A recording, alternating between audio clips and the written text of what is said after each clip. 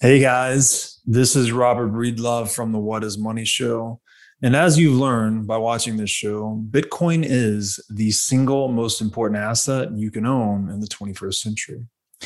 And one of the most important companies in Bitcoin today is NYDIG. NYDIG's mission is to facilitate financial security for all. They accomplish this by bringing a high level of professionalization and sophistication to the Bitcoin marketplace. As a true game changer in the industry, NYDIG is safely unlocking the power of Bitcoin for forward-thinking individuals and institutions alike.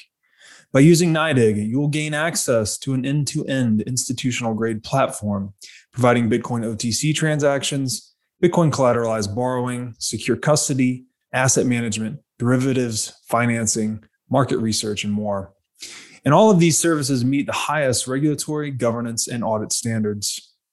Led by Robbie Gutman, Yin Zhao, and Ross Stevens, NYDIG has absolutely exploded onto the Bitcoin scene recently and is leading the way for ongoing institutional adoption in this nascent asset class.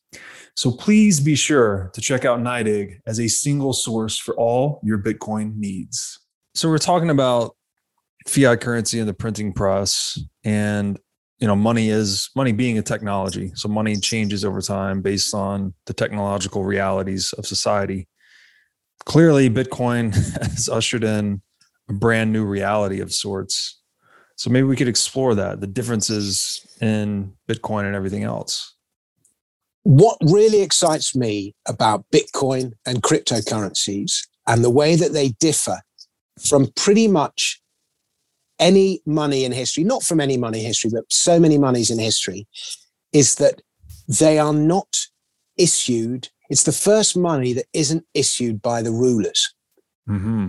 Now, it might be that the people who own Bitcoin end up becoming the rulers. Mm-hmm. It's not, Satoshi Nakamoto with his million coins or whatever it is. But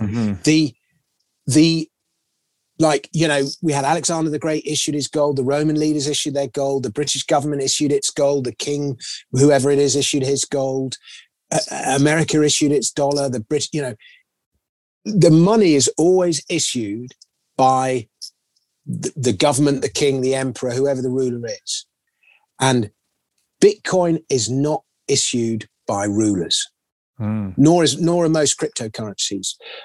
And governments are going to copy that because, as we can talk about this in a second, they're issuing their own central bank digital currencies, and the implications of that are pretty grim. But what is exceptional about Bitcoin? So I think there have been times in history where lords and barons have issued their own money. So they weren't necessarily the king, but they were still issuing money and had stamp and all the rest of it. But they were still lords and barons. Whereas Bitcoin is the one, and it's voluntary. It's not imposed. Mm-hmm. I suppose historically many currencies were. I mean, everyone knew that gold was money, whether it had whichever king's head it had on it. They knew it was still money: silver, copper, metal. But so that's sort of unique about Bitcoin, that it is not issued by rulers, and it's quite extraordinary in that regard. Yeah, it's beautiful. There's a common saying in Bitcoin that we need money governed by rules instead of rulers. And that's what Bitcoin represents, is just this unbreakable set of rules, frankly, in the sphere of money. And to your point, even if Bitcoiners or whoever else became the rulers, they would still be better than the current power centers we have today, because the current power centers twist the rules to favor themselves. That's what inflation is, right? They're breaking the rules of money to favor themselves. On a Bitcoin standard, the rulers could not do that. So the rulers would be limited in their power. They would be limited in their power. And I love that quote about money with rules. Mm-hmm. Tell me the quote again? Bitcoin is money governed by rules instead of rulers. Yeah, it's lovely. And I always like calling it apolitical money, or apolitical money. Yes. So that sort of winds people up who are ideologically opposed to Bitcoin. What's there to be wound up by? It's apolitical. And when you have apolitical money, in theory, it's the end of politics, likely. I mean, not politics in general. People will always politic amongst themselves, but it's the end of politics being the ruling force of humanity. Like right now, we have a couple of guys squabbling through different governance mechanisms, and they get to decide how to impose the rules on the rest of us. That would go away on a Bitcoin standard. It would. I will say this, though, Robert, and forgive me for saying this, but there are a lot of people who got very lucky with Bitcoin. Of course. They happened to own some, and they didn't. Some were geniuses because they knew it was going somewhere and they didn't sell it. Mm-hmm. But there are other people who just got lucky. They owned some, they didn't sell it because they lost their wallet or whatever, or they were, right place at the right time. Mm-hmm. There are, and they're in the right place at the beginning of the most extraordinary bull market in history. Mm-hmm. Some people, we were lucky just to be alive when this, when it happened. But there are some people who have made a lot of money from Bitcoin who are arseholes. Of course. They really are. Yeah. And in fact, the money that they've made from Bitcoin has turned them into arseholes because they've got arrogant and they think they're better than they are. Yeah. And, one of the things you notice about really great people is they recognize their luck. And I think most Bitcoiners must recognize some of the luck. They were riding on the waves of something much bigger. And so the idea of some of these arseholes had huge amounts of power in their own country, they might become despots.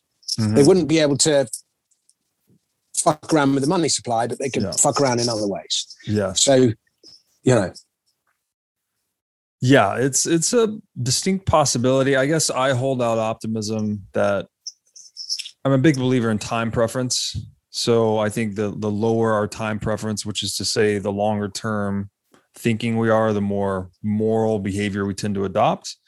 And I think sound money, and we talked about this previously, sound money impinges on that heavily. It's the monetary standard is closely related to the moral standard. So my hope, maybe it's naive optimism, is that even on a fully Bitcoin standardized world, the rulers would be much more moral and much less powerful overall, because again, they can't twist the rules. So I'm not saying it would be perfect. I don't have a utopian vision, but it would certainly be better than what we have today. I couldn't agree more. Yeah. And I think people who think longer term, it informs the way you make decisions. Mm-hmm. And it's the decisions you make often that determine how good or bad a person you are. So there's no doubt that the moral fabric of a society built on sound money is better than the moral fabric of a society built on fiat. Yes, agreed. I've been to countries where, I was in Cuba. I remember 1993, 94, I was in Cuba, just like 1 year after the boat people. And it wasn't quite Castro at his most fanatical, but it was, it was pretty heavy duty. And those people were messed up because it was such a tyrannical, and everywhere you go, everyone's just lying all the time. Because it's mainly because they don't want to get in trouble. And I remember being in Morocco, of all places, Morocco in 1990, which was quite different to the Morocco now. But again, that the Islamic ruling power in Morocco at that time, it was another form of, maybe not quite tyranny, but it was another very strong ruling power that if you stepped outside of the rules of that ruling power, you got in big trouble. And there was a lot of corruption there. And the people were, again, fanatical, and they always used to lie. And like Morocco was probably one of the least promiscuous countries I've ever been to. And Cuba was probably the most promiscuous country I've ever seen ever then. I mean, it was just unbelievable. Everyone wanted their daughter to become a hooker because they got more money as a hooker in one night off a tourist than, some brilliant engineer earned in a whole year. It was just the most distorted society ever. Yeah. But there was the same fanaticism among its people and the Cuban money system was insane. Oh my God. It was so dishonest that the nominally 1 Cuban peso equaled $1. Okay. Nominally. And I was really into backpacking in those days, and I really tried to get off the beaten track. And I was in love with South America, Latin America, the music and everything. I really wanted to get off the beaten track and discover Cuba. And I was this real sort of slightly left-wing student had deluded ideas about the possibilities of communism back in those days. And Christ, going to Cuba was a wake-up call. And people would, like, Cuban people they'd come up to you and they'd kind of be going, "Oh, Castro, he's amazing. And then they'd creep up to you and make sure no one was listening. And they'd go, "I hate Castro." And then and it was amazing. And so the money was 1 peso to $1 on the official market. But on the exchange, on the black market, it was 20 pesos to $1. It's so long ago since I remember these figures, I've got to get them right. But you could not buy anything with pesos. There was just a few ration goods that you could buy, like bits of dough, pizza and ice cream and stupid things like that. You could not buy, like, if you wanted a pair of jeans, the only place you could buy a pair of jeans was in the government-run dollar supermarket. The government-run supermarket would only accept US dollars, even though it was the Cuban government that was officially at war with America. Wow. And like, if you want, like, I remember we went to this bar and we bought these cans of Cuban beer. And like, they were just in shitty cans. And you'd put one down. You'd like have a swig and drink half your can of beer or whatever. And you put it down on the table and you'd be talking to someone. You turn right around and somebody would have nicked your beer. And it was so, like, who would steal like a half-drunk can of beer with all my saliva in it and everything? Wow. But that's just how poor the place was. And so theft was everywhere. Yeah. But if you ever like caught the person stealing, there'd be denial and lies and it was just nuts. Wow. And you had the situation where you'd like have a top engineer who would earn, I think it was 300 pesos. Anyway, the basic situation, without me breaking down the numbers, is that an uneducated girl of 18 or 19 years old could go and sleep with a tourist or a taxi driver. Everyone wanted to be taxi drivers or hookers because that was the only way you got in touch with tourists. The only way you could get US dollars was by getting hold of tourists. Mm-hmm. And that was the only way you could get basic shit, was to get US dollars. So, like, and so you'd have, like, the most brilliant musical composer of classical music, or the most fantastic doctor, or the most fantastic engineer, and who'd spent 20 years honing their craft to be brilliant in whatever it is they did, and the hooker would earn more in one night just by banging some Italian tourist than I say Italian specifically for some bizarre reason. Italy was obsessed with Cuba in that time, so it's just full of these like really handsome Italian young men all dressed up in their Italian garb dating these Cuban girls. It was just one of the most mental, distorted, messed up societies I've ever seen, and it was from this overbearing, tyrannical regime that where the money was fake. Right. No, that's a great anecdote, really. And the money is, I often say, it's like an extension of our mind. So if we corrupt really the money, you're corrupting the incentives effectively that dictate how you act in the world. And you end up with perverse consequences like that. And I think there's another example there too, where you're talking about earlier, the Bitcoiners that maybe, a lot of Bitcoiners got lucky, let's say, and the role of luck and timing in life. There's an old saying that I'd rather be lucky than good any day. I mean, luck it's a huge factor in kind of how we succeed or fail in the world. I mean, you and I are lucky being born when we are and where we are. Oh, of course. Yeah. We're born at the luckiest time to exist ever in human history, basically, right? It's the highest aggregate wealth there's ever been. And technology is changing our lives in a lot of ways, I guess for good and bad, but overall it's a net benefit. And I like there's an analogy there that money, those that get lucky, that get wealthy, money can be like alcohol actually, in that it sort of amplifies, it lowers your inhibitions in a way and can amplify your tendencies to be maybe just a little more careless or reckless. So you have to be careful with it. Taleb says this too in his books, which again, I know he's not popular, but I still like his writings and He's great. ideas a lot. He's great. Yeah, he's a great author. let's judge him on his books rather than his Twitter feed. That's right. I try to separate the idea from the individual, and he's got great ideas. That human beings have a harder time dealing with opulence and decadence and wealth than we do depravity. Like we actually, when we don't have as many options, we tend to work really hard and kind of, adapt and we get really competent at figuring things out. But when everything's easy and we've got a lot of wealth and we're just living in the lap of luxury, that we're much more likely to kind of self-annihilate in one way or another. Either with alcohol or drugs or laziness, whatever it may be. Mm-hmm. And the other point you made with the Cuban thing. I like Taleb's thing of fuck you money. Absolutely. I love it.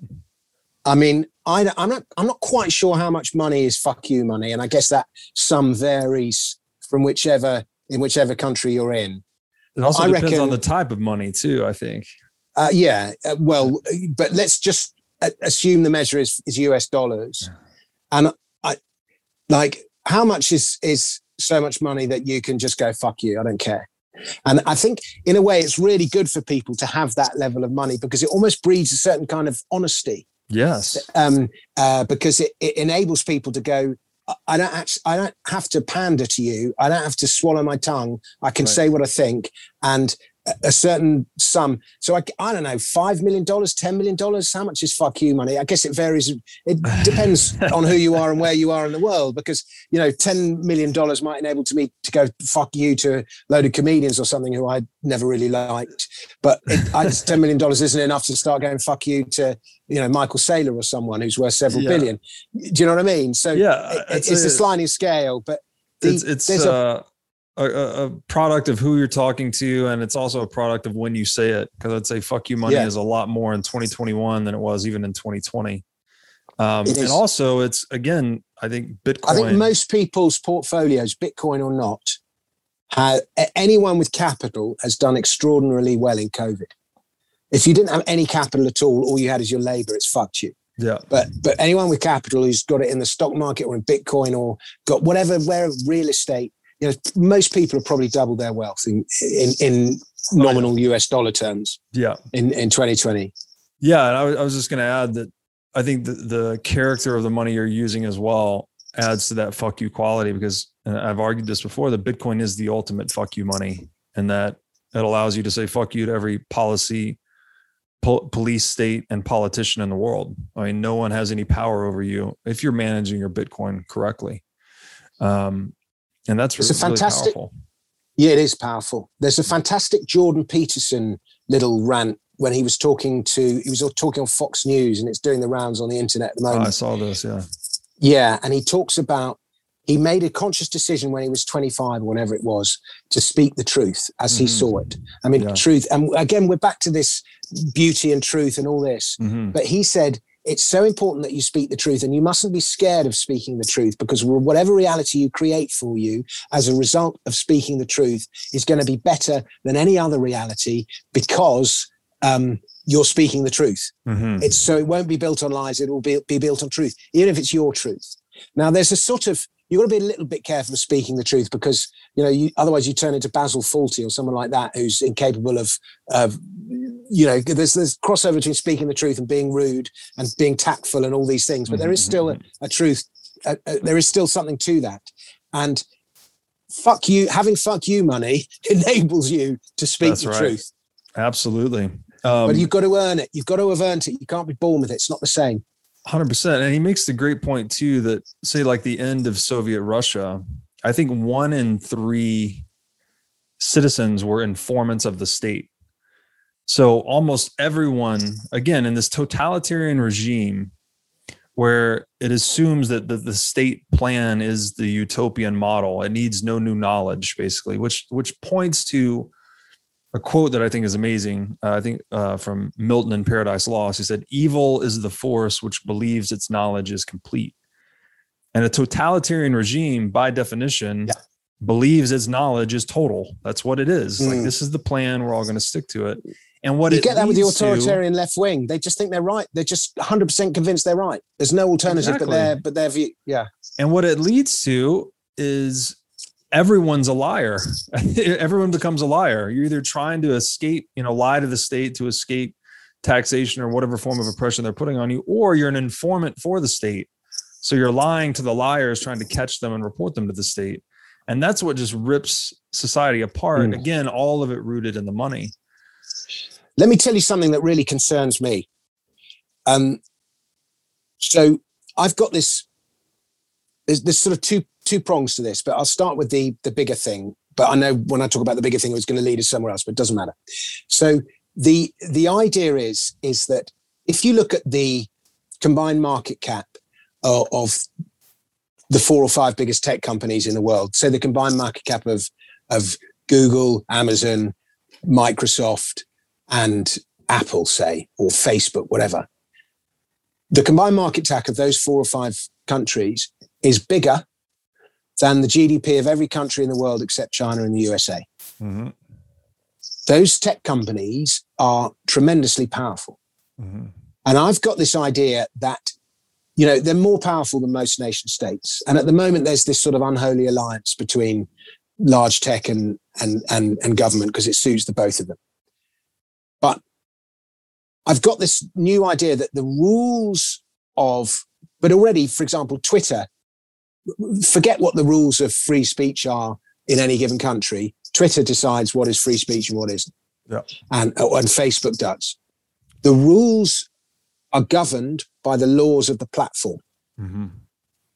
And as these countries get more and more power, as these companies get more and more powerful, which they will, and if it might not be Microsoft and Apple, it might be whatever the challenger is that comes along and replaces them. But as they get more powerful, they are going to set the rules. They are going to make the laws. Mm. And, so for example, I think the morals of driverless cars are very interesting when we talk about this. When you're in a driverless car, and let's make the assumption that driverless cars are coming. I think they are. Would you agree with that? Of course. So much utility value there. Yeah. Okay. But you will no longer be allowed to speed because the driverless car will determine the speed that you can go at. So you won't be able to break the law. Mm. And when you're in a situation where you crash, whether you run over the kid or the old lady, you would have made that split-second decision when you were in the crash in real time. That decision is now embedded in the code. It's no longer your decision to make. Mm-hmm. And, let's say you go on the driverless bus and you won't be able to bunk fares because you'll have your little chip in your thing. So you just won't be able to break the law. Mm-hmm. Because if you do, the platform and the laws will be set by the platforms, the rules. So that's quite a interesting new governance that we're going into. And I think we're already on our way. We're not at the destination yet, but the journey is underway to that destination. Agreed. Now, yesterday, I'm sure you've had a million examples of this. Yesterday, I was recording a podcast with a guy, really interesting young man who set up a business helping people who've lost limbs. Either they've been born without a limb or they've been involved in a crash or an explosion or something and they've lost a limb. And he makes prosthetic limbs for him. And he was talking about what inspired him in the first place. And by the way, the prosthetic limb industry is an almighty racket, I discovered, that's been controlled by 2 companies for about 100 years. Wow. And hasn't been challenged. And because there's so few, what was the word he called them? People with limb differences. That was the term. Because not all people with limb differences are amputees. So he used this word limb differences. And they're just, it's like 0.5% of the global population. It's tiny. And he's making these prosthetic arms for like $800 that are currently costing $25,000. Wow. And it's really interesting anyway, but I was talking about what inspired him to do this in the first place. And he said he used to watch the Iron Man movies. He's only like 25, this guy. And he said he used to watch the Iron Man movies when he was a kid. And so we started talking about Iron Man in this podcast, and my phone was on airplane mode. Okay. And I was saying, well, I used to read the comics, but I like the comics more than the movies. You used to read the comics. He was going, no, I only watch the movies.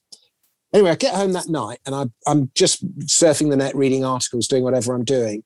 And then suddenly my computer, not my phone, my computer is flashing up adverts to buy Iron Man products at me. Wow.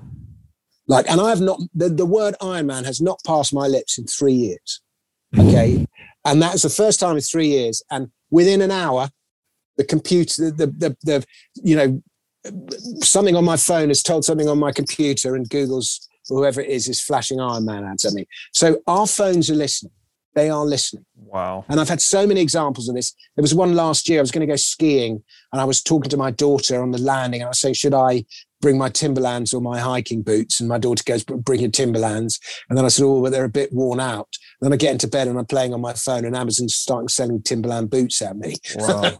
Even on airplane mode, still listening. Yeah, that's the thing. Even on airplane mode. And, you know, loads of people have got Alexas, but everyone's got a phone. Mm-hmm. So, you know, you can say, oh, don't get an Alexa. And for sure your Alexa's listening. I can even see it listening because its lights go on and off. But even your phone is listening. Now, it's sort of fairly harmless if it's only using that information to sell you shit. And in fact, a lot of the time, as a result of, you know, I might have actually wanted to buy that Iron Man thing. A lot of the time, the prompts you get are actually quite useful. Right. They really are.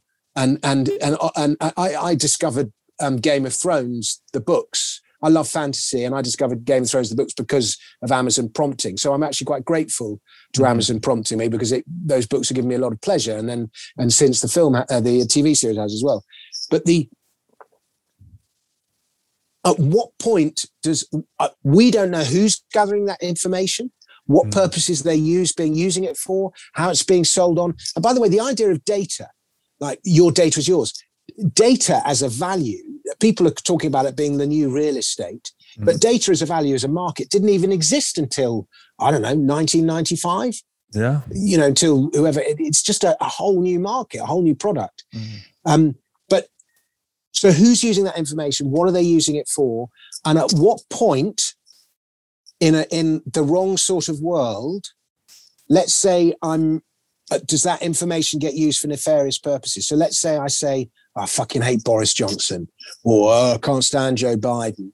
And what point, or you say something else heretical in some way? At what point does the society we're in start? You know, your phone collect information in the same way that the Russian informants you were talking about at the beginning of this conversation start doing it. So that is a big concern. And on the one hand, you know, tech is liberating us. Yeah. You know, and then on the other hand, there's some bad shit going on behind the headlines. And like at the turn of the 20th century, I use taxation. I'm here to talk about my book about taxation. We've barely talked about tax at all. Doesn't matter.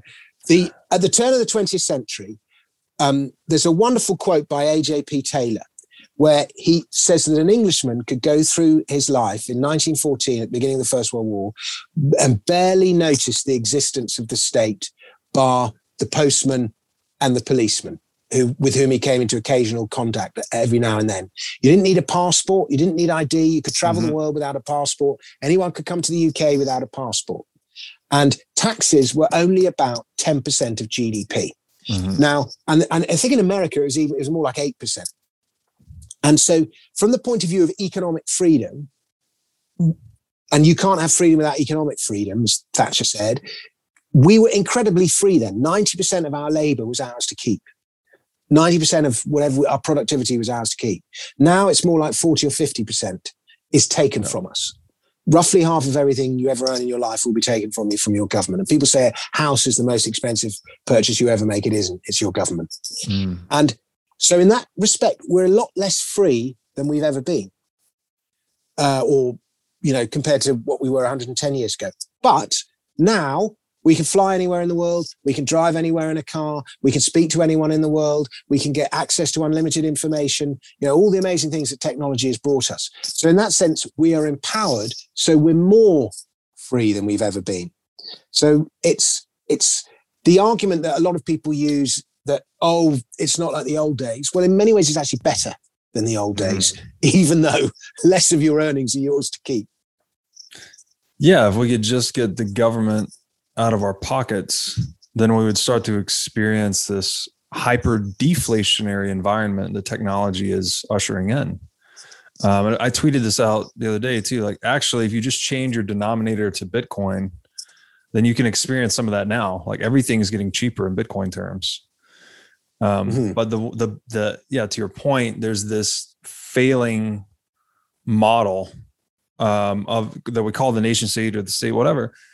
It actually, and I would agree with you that it got eclipsed by big tech probably in the late 90s, right? Those organizations started to become more powerful than most nations. And now today it's just US, China, and then the FANG stocks effectively in terms of economic power. That trend, I think, is just going to continue. But those benefits. So, what point do the FANGs have a bigger GDP than China and the USA? Yeah, again, the way I see it is just the more government tries to overreach with taxation and inflation, the more they're creating incentives for people to move into Bitcoin, right? Money that can't be inflated and is difficult to tax, at least gives the citizen a lot of options on how to move their money. And that's just going to further, it enters this self-reinforcing loop of further declining state revenue. All the while, there's no sign of tech abating. It should continue to grow with internet penetration and all these other things. We're moving from a world organized by a monopoly on violence, let's say, to monopolies on data, which are becoming the new dominant institution. But that's, potentially scary as well because they're very authoritarian. A lot of them. Yeah. It's interesting that you say this world monopolized by data. I think if you took those 4 or 5 companies that I mentioned, and if their market caps doubled from here, then they'd be on a similar GDP to the USA and China. That's not such an extraordinarily impossible situation. No, they're doubling. It's really not that big an ask. Yeah. They doubled. What have they tripled over the last year? They must have doubled over the last year. I don't even know. I don't follow them, but surely they've doubled from their March lows at least. Probably a lot more than that, especially Tesla. Tesla's outperformed Bitcoin the past 12 months. Yeah. Well, that's won't last. Yeah. It's a bubble. We're talking about the end of the nation state.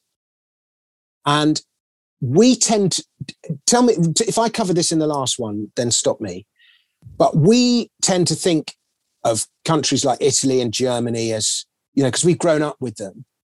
But actually, Italy, I think I did talk about this. Italy's only about 200 years old. Germany's only about 200 years old. The States is only about 250 years old as nations. They're young nations. And they're built around, they sort of rose in the Industrial Revolution after the revolutions, the American Civil War, the French Revolution, and so on. These new nation states emerged. I suppose you'd say in the late 18th, early 19th century. And in the case of Italy, it wasn't until the 1880s. And they're designed, like, one of the big themes of this book, Daylight Robbery, is that tax is power. Tax is control. And if a ruler, whether it's a king or a government or an emperor, loses control of their tax revenue, then they lose their power. Right. So everything is about keeping that tax revenue and keeping that power. And all of our tax systems are designed around physical economies where goods and workers are visible. The worker goes to the same place and he works there. The goods come into the country and they move from A to B, or they're produced in the factory and they're sold in the shop, and it's all visible and all controllable and all monitorable. And that is how the nation states' ruling systems are designed. And remember, with the social democracies of today, they've got such big obligations. If they lose their tax revenue, they are screwed. Now, suddenly, since the 1990s, this new digital economy has emerged. And you'd look at the companies like, Facebook and Google and Apple and Amazon and so on. As far as government tax systems are concerned, they've totally taken the piss. They've paid pretty much tax as they want to pay. Oh, even Starbucks has done it. You know, their IP's here, their trademarks are there, the profits are somewhere else, and it's all possible in this globalized digital economy. And you know, compromises get made. Trump had his thing, his reinstatement thing, and some people move assets back to America. Some people have stayed in Ireland because the tax, you know, but there's this, we talked about data. Data didn't even exist as something of value until now. How do you tax data? You know, the EU are trying to tax it. They're trying to do these digital taxes, but they can't get to the bottom of it. The tax systems are unable to adapt to the realities of the new digital economy. And unless we change the way we tax people, we're going to have this two-tier economy in the future where you're going to have sovereign individuals and already you've got sovereign companies, the major international tech corporations, and tech is making it possible for individuals to have that same status. And then you're going to have those trapped in physical economies at home who are going to have to pay for everything. Yeah. And so you're going to have but ultimately the nation state, unless it changes the way it taxes people, and no government's talking about it. They're all just tweaking here, putting it up a little bit there, taking it down a little bit there. Nobody's saying, right, we're not going to tax income anymore. We're going to tax land, or, you know, something similarly transformative. But that is what you need to do, because you design a society by the way that you tax it. All the incentives in that society you create by the tax system. And that's why, you know, governments use taxes to like behavioral economics, to force people to do a certain thing. You tax alcohol and cigarettes a lot. People don't drink and smoke. You tax fuel a lot and incentivize green energy or whatever it is. You use the tax system to control how people behave. And that we can talk about central bank digital currencies and how they're going to try and do that in a minute. But so, you know, when we talk about, you know, our Bitcoin citadels of the future, we really need to think about how we tax people in those citadels, whether we tax them at all or what we tax. And, you know, Bitcoin fees are tax, gas fees in Ethereum, they're a form of tax. Yeah. You know, so we need to think about all of those, because that is how you determine the destiny of a nation. How successful it will be, how prosperous its people will be, or how poor, how free they'll be, or how subordinated. And it's literally like the most important subject. It is the fundamental design of a society. One, that the money is sound, and two, how you tax people. And they are the two building blocks of everything. And it's just so important. But unless nation states fundamentally change the way they tax people, and that might mean that they can no longer provide the services that they currently provide. They might have to swallow that. Or, as I think is going to happen, is going to be that tech is going to provide those services to a higher standard than the government provides them anyway. Yeah. So at that point, people are going to go, what's the point in these government services? So, for example, you know, the internet is a far greater educational tool than a school or a university. Yeah. And, you know, you look at something like Uber. Already Uber in London, two of you in an Uber over a short distance is cheaper than getting the tube. So, you know, Uber and driverless cars and all that's going to replace public transport.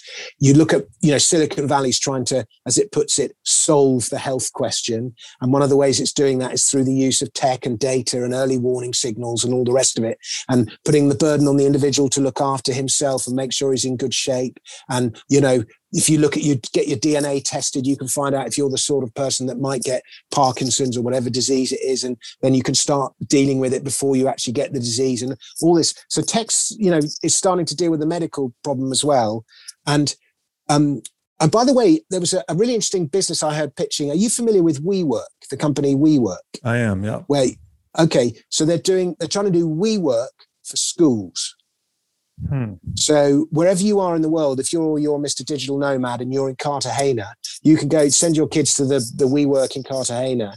And then if you happen to be, oh no, we're going to Chiang Mai now, well, you just move them to the WeWork in Chiang Mai. Do you know what I mean? So tech solving education, even the issue of actual schools themselves. So tech, these it's amazing, it's wonderful, but it's also listening to you and spying on you, and how's it using your data. I think tech replaces government. Yeah, it makes a lot of sense. And this divide in the world between, I guess, digital and physical reality, again, it seems like the more of the tax base that migrates into the digital domain, the more governments, just to keep revenues constant, they have to more heavily tax the physical domain. And the more heavily you tax the physical domain, the more you diminish the incentives to operate productive businesses, and the more incentives you create to push people into the digital domain. So it seems like no matter which way they go, they're just going to get devoured. And every single revolution, every rising up, every revolt in history has been a revolt against some kind of injustice perpetrated by the tax system. Right. It was most famously no taxation without representation. But there was like the cry of Pugad Lao in the Philippine Revolution, exhorting Filipino citizens to tear up their tax certificates. But, the Barons' Wars, and every revolt in history has been some kind of injustice perpetrated by the tax system. And when you get into that two-tier economy that you just described, where there's one lot who are paying no taxes, and there's another lot who are being burdened with taxes, and they see this other lot who are getting scot-free. Do you think they're going to take that lying down? Or do you think there's going to be anger and revolt and all those other things? And if you think, there's been discontent in the air since, 2016 was the year that everyone says it started, but it didn't. It goes all the way back to the financial crisis. In fact, it probably goes all the way back to 1971. But, it's going to get worse while you have this two-tier system. Right. Yeah, it's in the book, The Sovereign Individual, they talk about this, the neo-Luddites, where you're going to have what do they call, the cognitive elite, I guess, moving into the digital domain, but the neo-Luddites getting really pissed off that everything's getting more expensive, wages are flat, there's this new class of rich, smart people. It's concerning as a Bitcoiner too. That's why I think you have to, if Bitcoin does play out in the way that we anticipate it, it's not just going to be like, oh, great, your life is amazing now. There is some real risk involved with that, specifically if you're a public or outspoken Bitcoiner. So if you're a known Bitcoiner. I remember I was on a flight to Singapore in, I'm going to say 2016, maybe it was 2017. I think it was 2016. It was in that runaway bull market that we had back then. 2017. And 2017. And I'm sat on the flight and I get up to go to the loo and I walk back to my seat and I see that in the row in front of me is John McAfee. And I'm like, I like John McAfee, and he makes me laugh. He's a bit of a character, a bit of a scoundrel, massive scoundrel. I'll tell you a story about that in a sec. But I've written my book, Bitcoin: The Future of Money. So I'm pushing my book. There's the poster back there. And, because it was never released in the States, it hasn't got the acclaim that it deserves. And I think everyone's talking about Safe Dean's book. And I'm like, hey, what are you? Nobody's talking about my book. So I'm thinking of all this. Anyway, I'm pushing my book, whatever. And I see him there. And so I walk up to go to him. Hey, John. And I was with the plan to talk to him because we're fellow Bitcoiners, blah, blah, blah. And this huge, when we're 20,000 feet in the air, somewhere over, I don't know, Iran or something, flying to Singapore. And this huge arm just comes out across the aisle of the plane and forces me back a couple of steps. Got all these huge forearms of tattoo. And his bodyguard is sat next to him on the other side of the aisle, protecting him. And the bodyguard's even conscious that McAfee might have problems at 20,000 feet in the air, flying over the world in first class. They still can't be too safe. And so, and as it turned out, I said, I wrote this book and blah, blah, blah, and we all got on absolutely fine. But the more that Bitcoin goes up and the more that certain people are well known in the space for having a lot of Bitcoins, the more they are going to need their own protection. Otherwise, kidnapping, extortion, all these little things can go on. All the while, if government revenues are declining, you would expect police forces and other Yeah. security that they provide to decline. So it's Send us again a couple of happening on both Bitcoins, sides. sir, and we'll let you go. What's that? I said, send us a couple of Bitcoins, sir, and we'll let you go. Yeah, exactly. So yeah, the argument being we're mitigating extortion at scale by reducing this non-consensual taxation and inflation, but you're also creating the possibility of more localized extortion. So it's an interesting trade-off.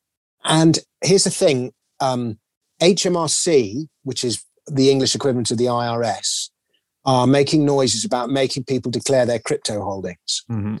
And, most people's instinct is to not declare the full amount. Mm-hmm.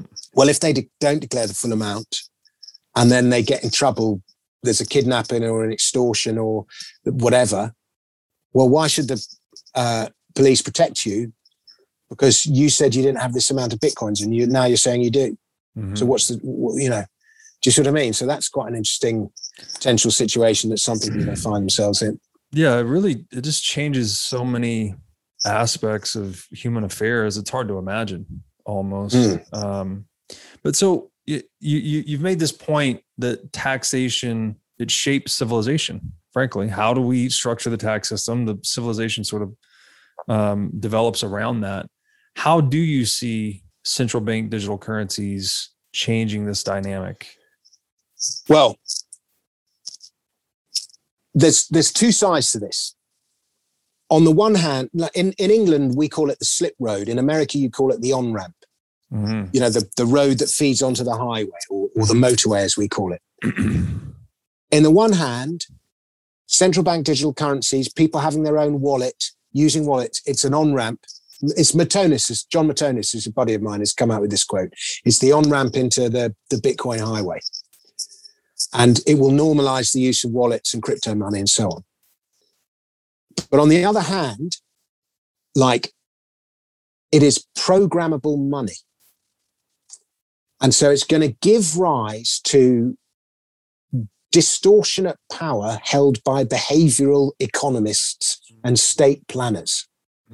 Because the possibility is to program all sorts of things into that money in order to shape behavior.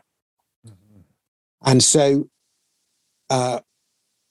there's all sorts of things you could program into that money. So, for example, the first thing is that, at the moment, technically, the government is not supposed to have access to your bank account. It's supposed to be private. Rules might be slightly different in America, but, if HMRC says you owe them this much tax, you still have to pay them the tax. You can say, I'm not going to pay you the tax, and you'll go to prison, but they can't go and I think they can seize your assets eventually. But with programmable money, it's going to be possible. And they're trying to go into what they call real-time tax reporting. So rather than you earn the money, calculate the money paid, and then pay the tax owed, they're going to make it go like pay as you earn, where the money you earn is deducted at source, and then you reclaim money back. So the government gets its money easier. So the first problem is that governments are going to have access to your wallet, and possibly other corporations as well. The second is that things can be programmed into that money. So, for example, it could have an expiry date. You have to spend this money by a certain date. Now, I find that a terrifying thought. What about the saver?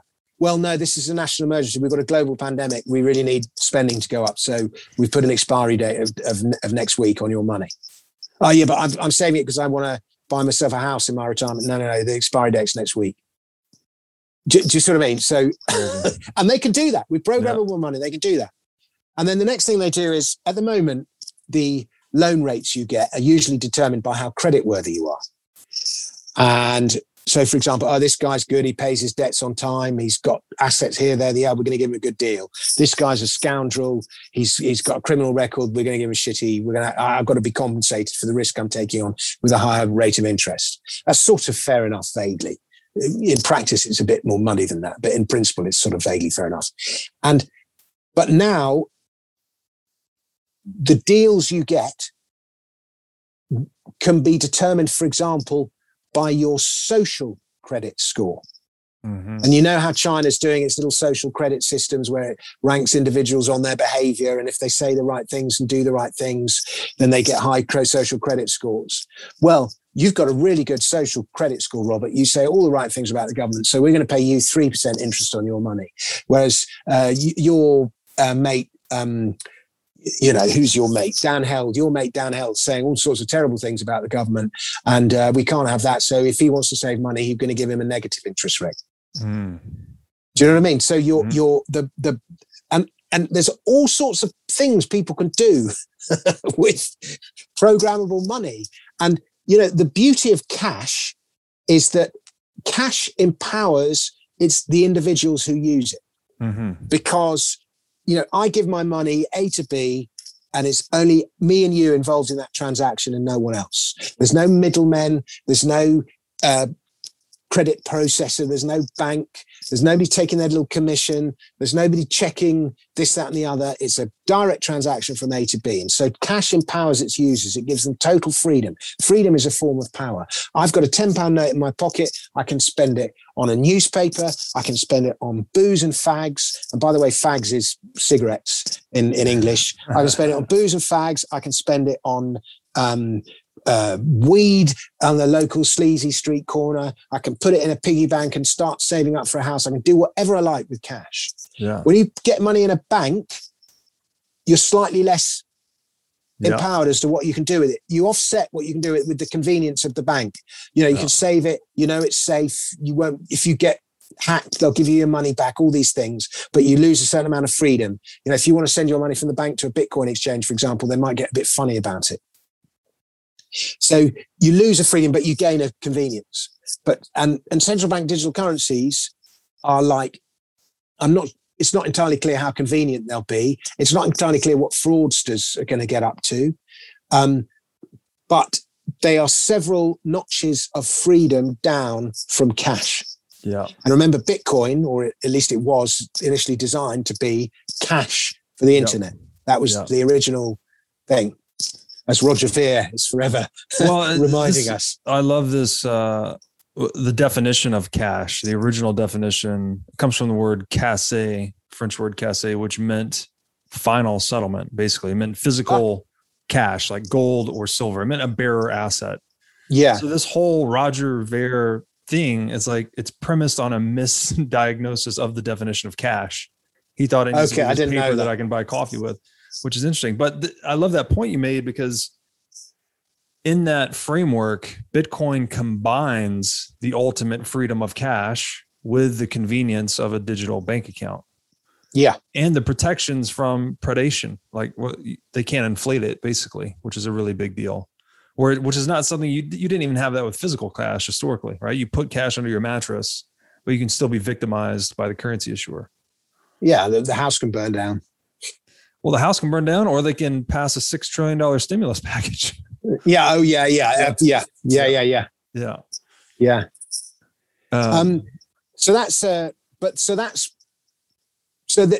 There's two sides to those central bank digital currencies. But as Matona says, they could be an on-ramp to Bitcoin and crypto. Yeah. Very dystopian. I don't think I would ever, I assume they'll try to just phase out physical cash in this transition. They'll say you need to redeem your physical US dollars for Fed coins or whatever. This was on the cover of The Economist recently, actually. I haven't read it yet, but I don't read The Economist anymore, but I saw it published online. Yeah, I think it's this week's edition. Is this week's edition. This is May 2021, first week of May 2021. And I think it just says GovCoin, right? And shows a big, it's just a Bitcoin emblem, but with a G. So they're trying. Do you know what really annoyed me is when they made the announcement about the British coin, Rishi Sunak, who's our chancellor, started calling it Britcoin. And he thought, isn't that funny? Aren't I being clever? But the FCA, which is our Financial Conduct Authority, banned crypto derivatives. So on the one hand, they're telling people buy crypto derivatives. They just made it impossible. It's just made it so complicated for crypto investors in the UK. So on the one hand, you're banning it. And they said, oh, there's too much speculation, it's too dangerous. And then on the other hand, you're trying to make out, look at us, Bitcoin, aren't we cool and groovy? And I'm like, you can't have your cake and eat it. It reminds me of your earlier point where Alexander was trying to kind of ride the coattails of Hercules. You know, he puts Hercules on the coin, but it sort of looks like him. And now they're trying to exactly the same. Push, Britcoin, but also not make it Bitcoin or it's but we propaganda. Were quick. We're back to propaganda, right? They're propagandizing money. But Twitter was quick to remind him that Bitcoin is a shitcoin. You gotta love the free market for ideas. Yeah. Okay, so maybe tell me if this is too steep of a gear shift here, but we have bubbles on the outline. You talk about the importance of bubbles historically. The common refrain against Bitcoin is that it's digital tulips or whatever, which is just sort of nonsense. But maybe we could talk about how bubbles form, what they are, how they pop, and I guess how you see them emerging and existing in the digital age. Yeah. Every time I've been on a TV show or on a debate or anything arguing about Bitcoin, the most common criticism, as you say, is that it's a bubble. It's digital tulips. Now, it all depends on what your definition of a bubble is.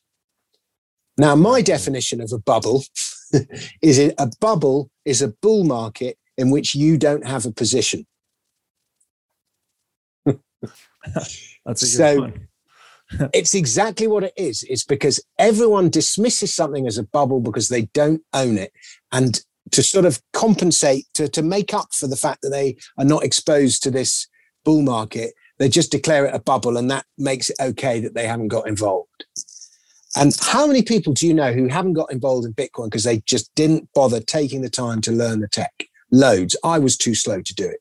Yeah. And even now, I still feel, when somebody tells me about some new coin and I look at it and I'm, oh God, I've got to learn a whole nother bloody technology. And half the time it's just the fag of having to learn it that puts me off looking at it. And maybe that's not such a bad thing if you're a maximalist, but anyway. So a bubble is an easy way of dismissing something that you have. It's an easy way of dismissing your own failure, if you like. But we need bubbles. There have been loads of bubbles in history and people have got burnt in them. But we need bubbles because bubbles accelerate investment. Now, the tulip bubble in Holland happened in 1637. And I think if you read it up on Wikipedia, it lasted like a year or two. 1637. So, nearly 400 years ago.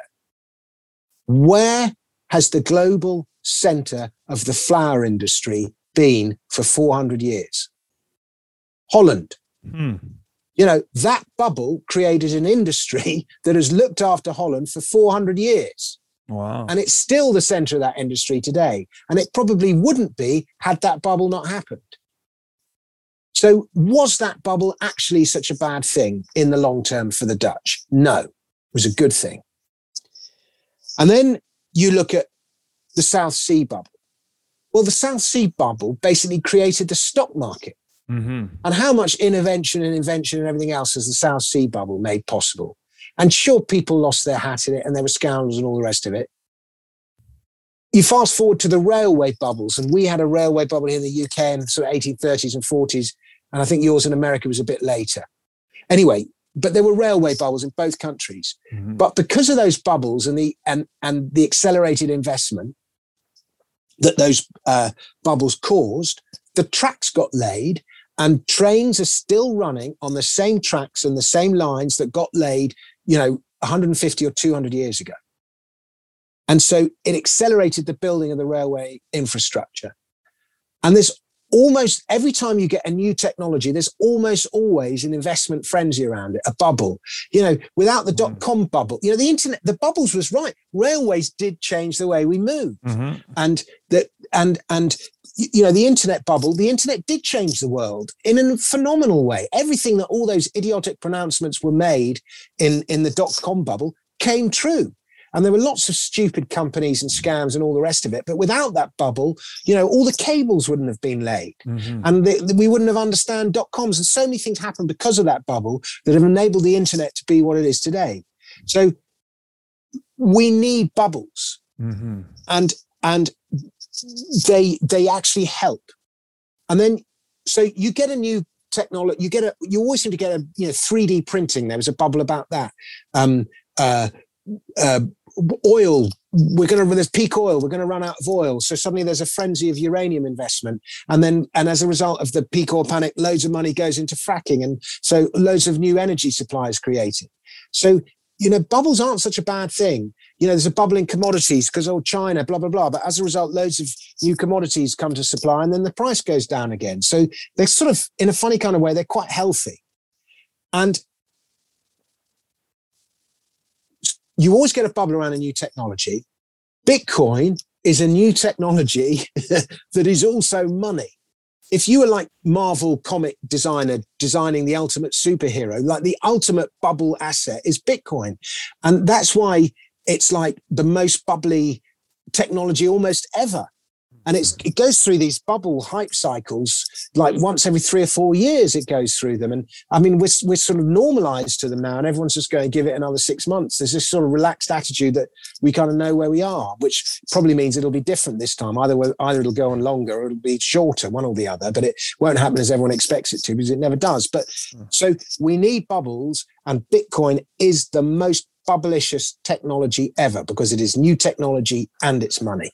And every Bitcoin hype cycle, first there was an altcoin mini bubble I think would be 2013 when Bitcoin went to 1,200. It was all stupid. I've still got somebody gave me loads of world coins. I come to world coin. And then 2016, 17 was all ICOs, and now it's DeFi and NFTs. And, I sold my first NFT the other day. Congrats.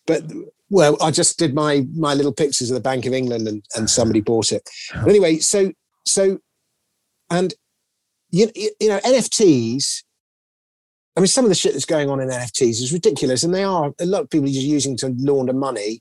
But the art market's used to launder money, but also they are a way of registering ownership online. And so suddenly the guy who invents that hilarious meme that goes around the world, makes everyone laugh, and he gets absolutely nothing from it. Well, suddenly now he might actually be able to earn some money from his creativity. And NFTs make a lot of things possible. And so, I don't quite know where NFTs end. A lot of people are going to lose a lot of money, but there's no doubt that this tokenization of everything is the future. So don't decry bubbles is the message of that rant.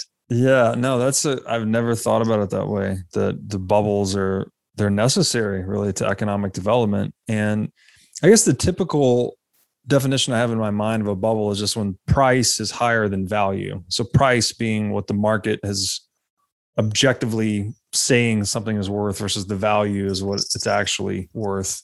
And those two, they oscillate, sometimes things are undervalued or overvalued.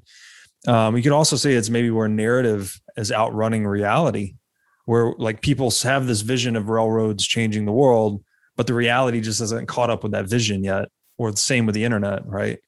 That's absolutely right. Narrative has outrun reality. That's a great line. Yeah. And another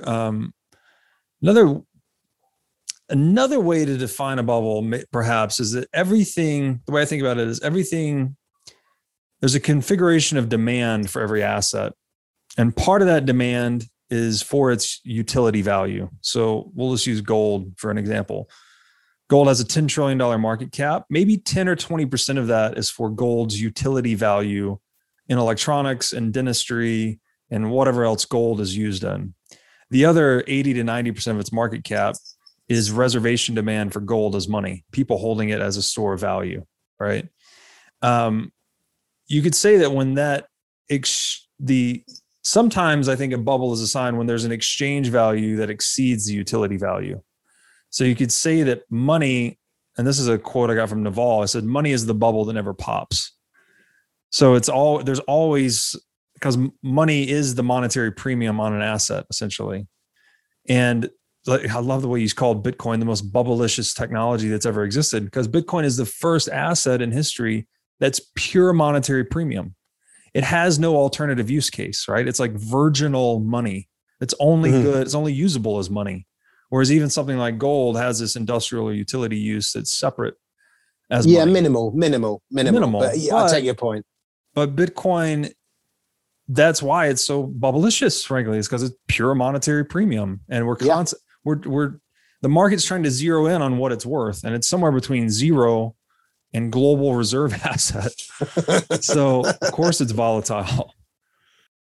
I think we underestimate the role of narrative in bull and bear markets. The human brain responds to stories more perhaps than actual data.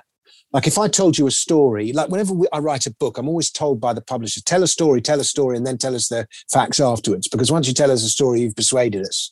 Whereas if you just tell the facts, it might be, to a rational person, the facts might be whatever, but the story's more compelling. And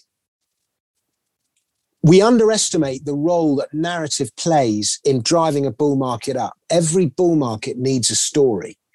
And then the bear market is like the destruction of the story, when you no longer believe the story anymore. And once you go through a bear market, it's very hard to believe again. Yeah. And so, and it's funny how, I think Warren Buffett said it's only when the tide goes out you find out who's been swimming naked. Yeah. And I used to see it with when I was in mining stocks back in the day. And mining is the most cyclical area. And it goes through boom and bust. And mining exploration stocks literally have nothing.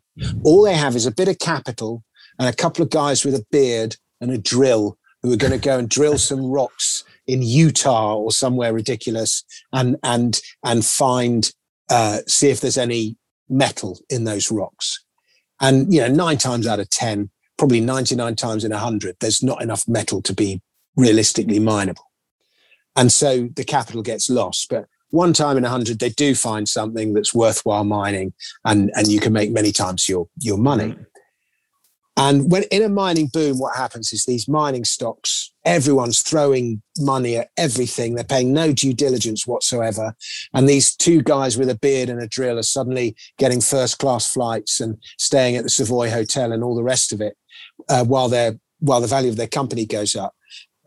And then the bear market comes and they can't get any funding. And suddenly you discover that most of these things were just total bullshit. And they call mining the drill bit, they call it the truth machine. So as soon as you drill, you know the truth. So a lot of the time they try and put off drilling just to keep raising the money and put off drilling. And so, and all this stuff comes out in a bear market and all the fucking bullshit gets exposed and you swear blind that you're never investing in this. And so I'm sure the same thing happens with crypto altcoins. This is an amazing altcoin. It's going to do yada yada with NFTs, and it's going to make NFTs much cheaper than thing, and la la la. Yeah. And then the bear market comes along, and it's like fucking NFTs are just bollocks. Yeah, they're just bollocks. Right. They are total bullshit. Yeah. And the idea that who gives a shit what this company is doing? There's no value to NFTs anyway. So what's the point of this coin? So the narrative just gets turned on its head. That's right. And I guess we just have to be ready for that. 100%. That's a great way to look at it. And I would say that the going through the bear market is what will make, if you're not a Bitcoin maximalist, or if you're not 80% plus Bitcoin, going through a bear market will put you there. It actually, it hardened my understanding of Bitcoin going through a bear market. Like actually the narrative that I had been figuring out, like what is this technology? What is money? What is gold, et cetera? That the Bitcoin tattoo that I got in November 2018, which is the bottom of a bear market. Like I had been studying it deeply. And yeah, so that to me, that once you get to that level of bullishness, that you're still bullish at the bottom of a bear market, like you've done the homework to understand the value of an asset very deeply. Clearly I could be wrong. It could be, shitcoin, not Bitcoin, who knows? But everything that I've learned my entire life, every investment decision I've ever made, and I've had mixed success, but good bets and bad bets. I still think Bitcoin today is the best risk-adjusted bet in the world by far. Even at not even close. Even at $55,000. Even at $55,000. It's a $250 trillion addressable market, global store value. So Bitcoin's $1 trillion. I think it's got at least 250x upside left. When did you buy? Were you given your first Bitcoins, or did you buy your first Bitcoins? No, I bought in 2014, but I didn't start buying heavily until 2016. Okay. Yeah. And were you just buying, like, when you say you were just buying like sort of pocket money amounts, or like not significant sums? 2014 was just, you could say large pocket money, but then 2016 was like large sums of my net worth. Betting the house sort of thing. Yeah. Yeah. And it grew over time, right? It grew with my conviction in the asset class. Initially, I was drawn in actually by a shitcoin, by Ethereum. When I read Nick Szabo's work on smart contracts, that's when I started making investments into the space. And initially, it was just market cap weighted. I was like, I'll buy 50% Bitcoin, 25% Ethereum, 10% Litecoin, whatever it was. And then studying Bitcoin throughout the bull and bear markets, I just became more sharpened onto Bitcoin. I had an opportunity to do that first Ethereum ICO, and I looked at it and I couldn't make head or tail of it, so I didn't invest.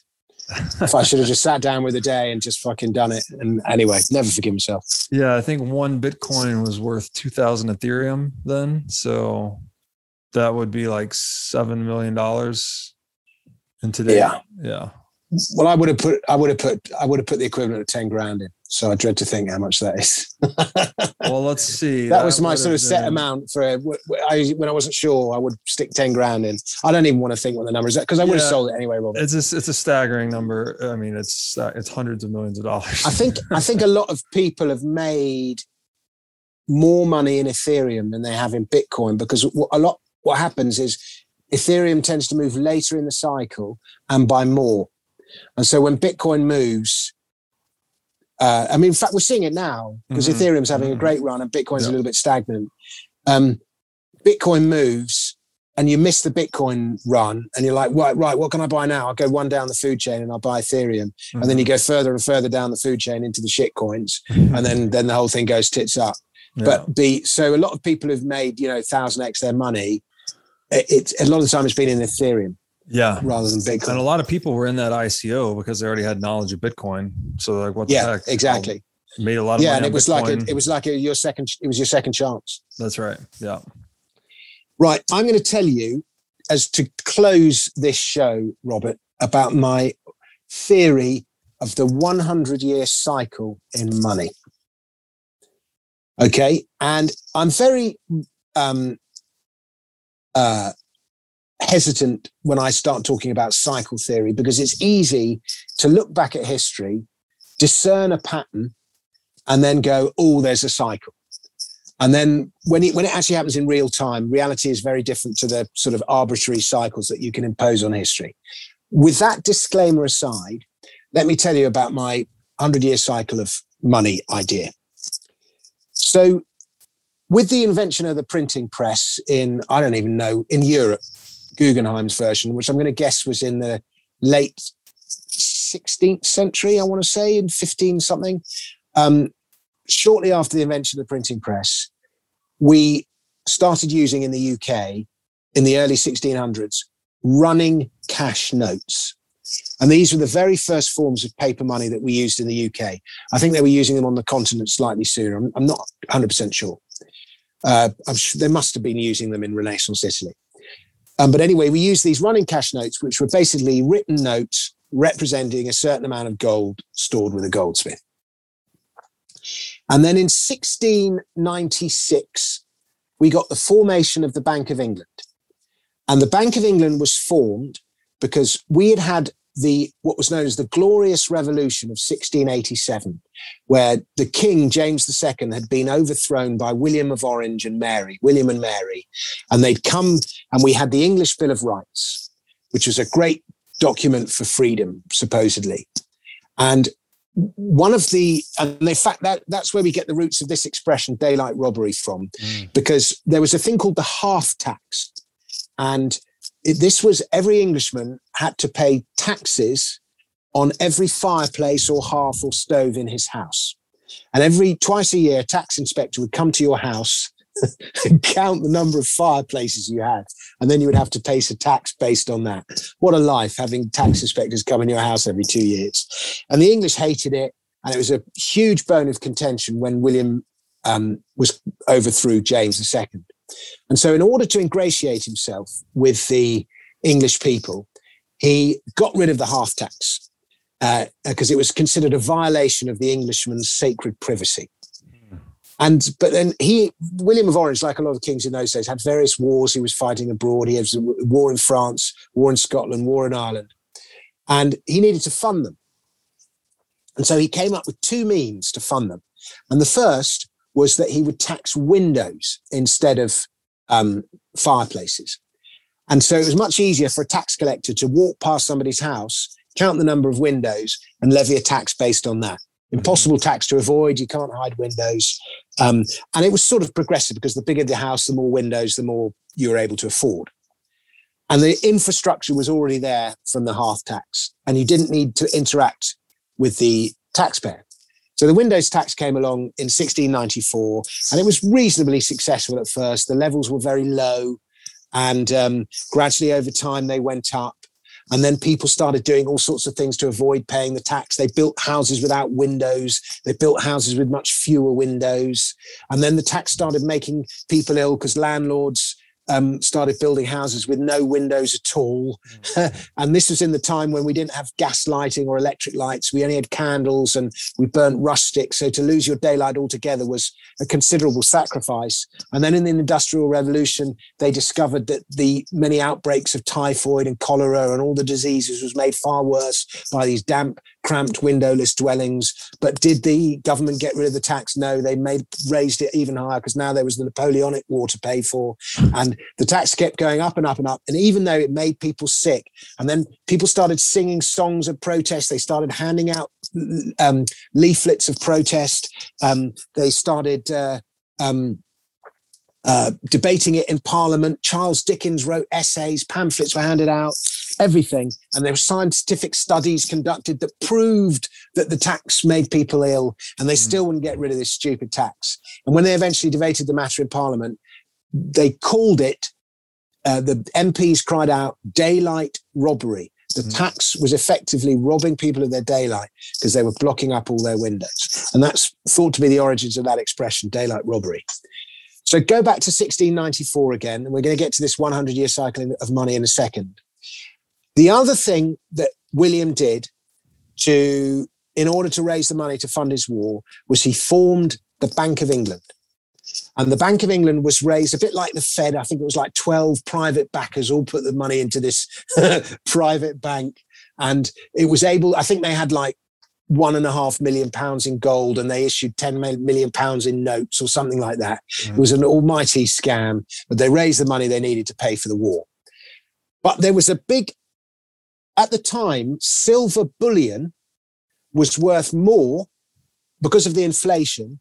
It was worth more melted down as bullion than it was as a coin with the stamp of the king on it. So there was this huge trade going down on where people were melting down silver coins and exporting them to France and selling them as silver bullion. It was an arbitrage trade, basically, but it was a huge trade that went on. And it was a big problem because the government was running out of all its silver. So he got the cleverest man in the country to come and be the warden of the mint, who was Isaac Newton, the great physicist. And Isaac Newton thought long and hard about it. And eventually what he did is in 1716, he recalled all the gold and silver, reminted it. And this was known as the Great Recoinage of 1716.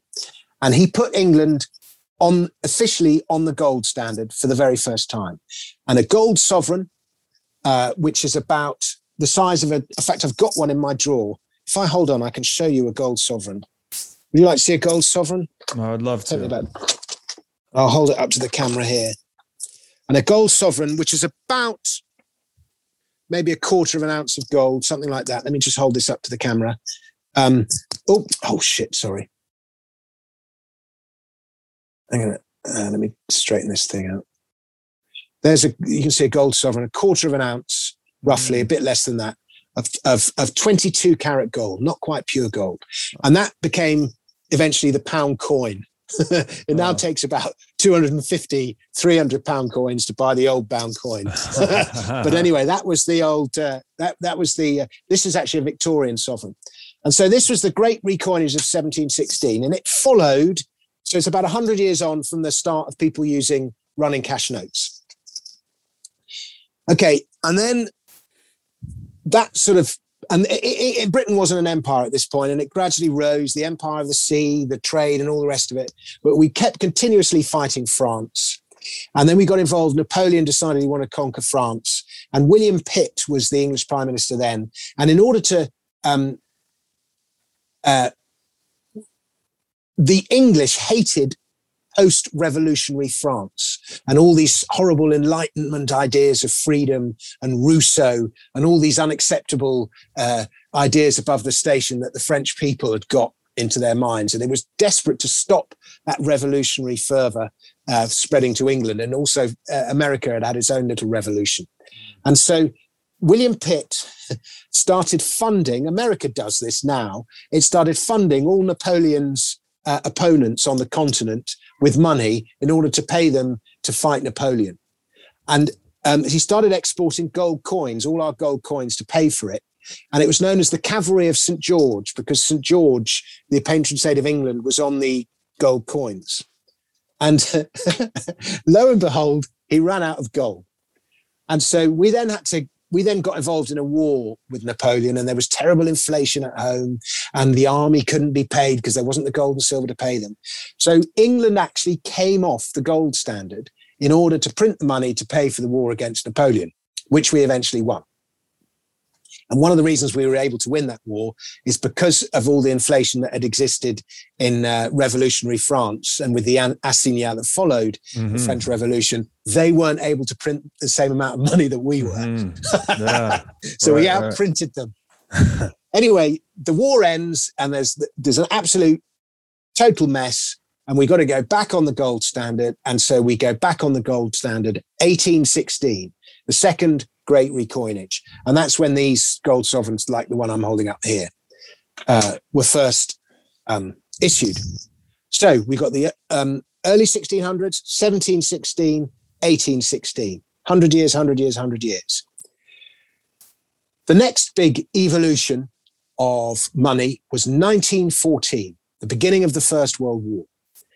And France and Germany and England all go to what at the time was the worst war in all history, and possibly even including the Second World War was still the worst war in all history. Terrible, terrible war. I think if you include the Spanish flu that had its origins in the trenches, I think over 50 million people, I mean, just what the fuck, died in that war. 50 million people. Now, the big saying when we went to war, the big saying was the war will be over by Christmas. And it never was. It was supposed to go on for a few months, and it went on for 4.5 terrible years. In order to print the money to pay for that war, the English and the German and the French governments all took their countries off the gold standard, and money became fiat. If we had stayed on the gold standard, if sound money had reigned, those wars could not have gone on for anything like the extent that they did, and all those people need never have died because there was not the gold to pay for them. But they could print as much money as they needed. And so fiat money made that war possible. And it's terrible when you think of the implications of it. But when did that transition from gold to fiat money happen? 1914, 100 years after the last great recoinage in 1816.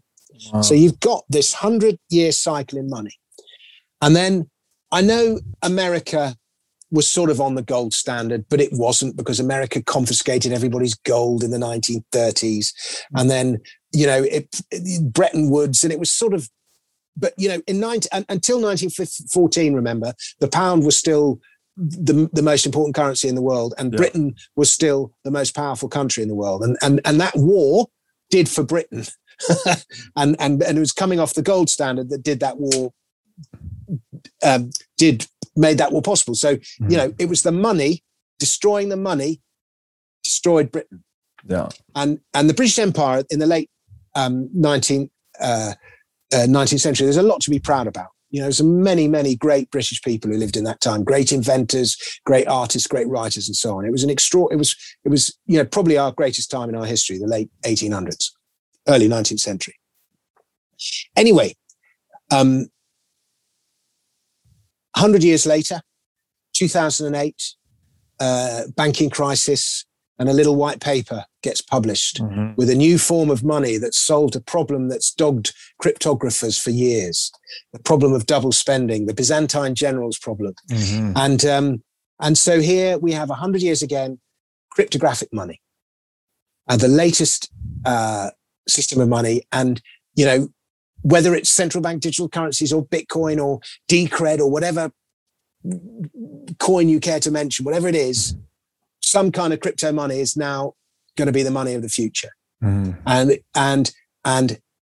there's a patent 100-year cycle that you can see. And so that is my 100-year theory, 100-year cycle in money theory. That's brilliant.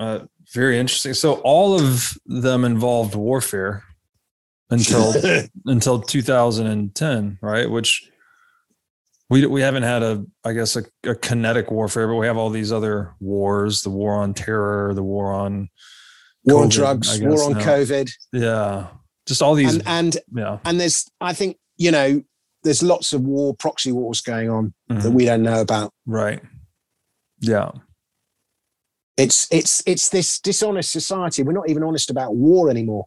That's right. Yeah, you don't hear, the media suppresses a lot of, like, I know in Myanmar right now, there's a lot of military action and social revolt going on. You don't hear anything about that in the US. Yemen. Yeah, Yemen. Yeah. Syria. Yeah. Iraq. Libya. And wasn't it right before COVID whatever was that announced? people, the Chinese are is it the Uyghurs? What are the Uyghurs? What are those people the Chinese are exterminating, the Chinese Muslims? I think it's called the Uyghurs. I forgot what they're called. I'm not sure, but they have basically concentration camps, right? Yeah. And so, yeah. And then I read that right before COVID was announced as a global pandemic, there were 1 million man protests going on, and north of, I think, over 10 places in the world had 1 million man plus protests. I might be off on the against the government reaction to COVID. No, this is right before COVID became a thing. There were protests going on worldwide. I think the number was all about local issues to those countries. Yeah, people revolting against the government. So there's just, people are like, oh, COVID was kind of a scapegoat to reinforce government lockdown and oppression and all this. I don't know. I try not to get too deep into I don't even like the term. Something's going on, and I don't know if, it might just be social media inflaming everything. Yeah. But there's you could smell the discontent. Yeah. And it's all rooted in the money at the end of the day, right? I think so. And money makes war possible. And we can end on this. Tax makes war possible. If you look at every war in history, right from, and, there's never been a civilization without taxation, as I'm always saying. Every war in history has been made possible by taxation of some kind, whether it's taxation via inflation, that stealth tax, or, direct taxation. And every war, you cannot name a war that wasn't funded by taxation, or debt, which is a tax on the future. They're all different forms of taxes. And every conquest has been about taking control of the tax base, the land, the labor, the produce, the profits. So there is this link between taxation and war. And on the other hand, war makes taxes possible. Many, many taxes that we have, we would never have. They just wouldn't be able to, politicians would not be able to introduce them in peacetime. They need the pretense of an emergency to impose the taxes.